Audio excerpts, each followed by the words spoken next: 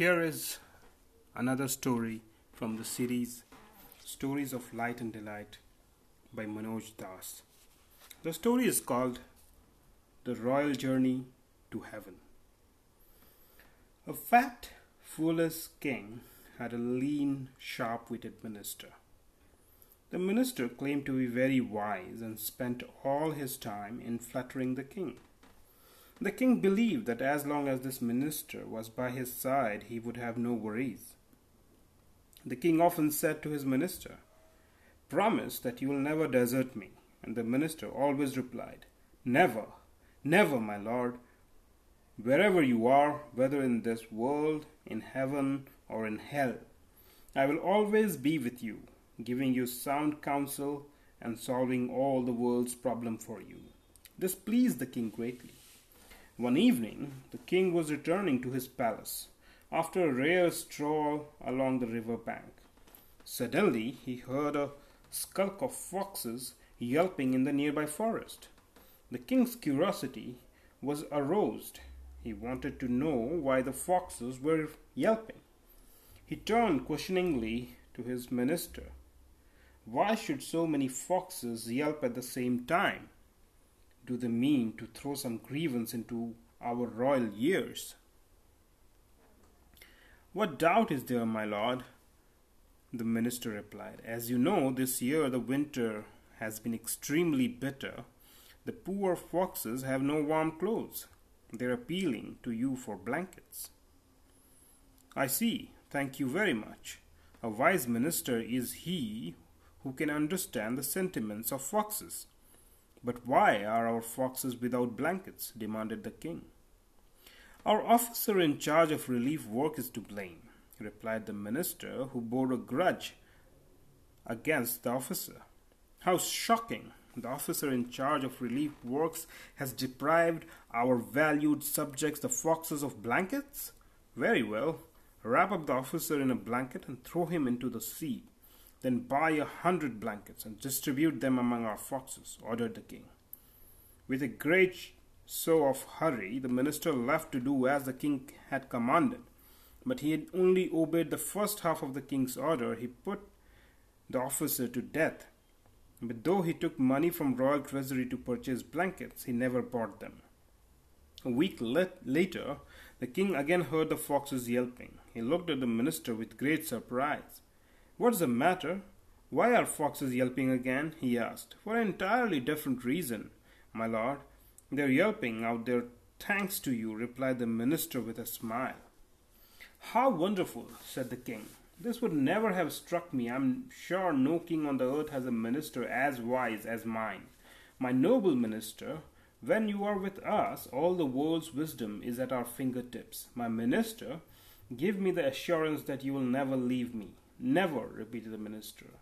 "I will be with you whether you are in heaven or in hell." The king was pleased, but his pleasure did not last long. Suddenly a little bear ran by. The king, who had never gone into forest for hunting, nor beyond his little town, had never seen a boar before. With a great astonishment, he asked the minister, "Good God, what creature is this?" The minister, of course, knew it to be boar, but as usual, he wanted to take advantage of king's ignorance. "This is one of your elephants, my lord, reduced to this pitiable size because officer looking after the elephants has neglected to feed it properly." The king shook with fury. He immediately ordered that the officer be put to death. Then he requested the minister to take as much money as was necessary from the treasury and see that the poor creature was restored to health.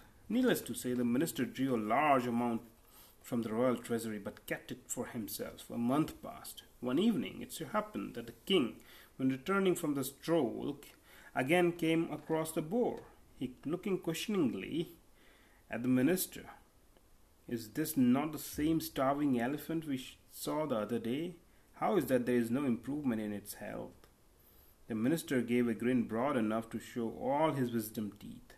"My lord, the elephant you saw the other day has by now grown as plump as your majesty.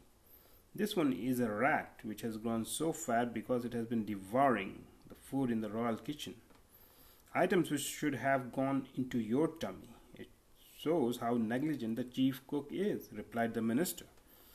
The chubby face of the corpulent king turned as red as a ripe chili pod.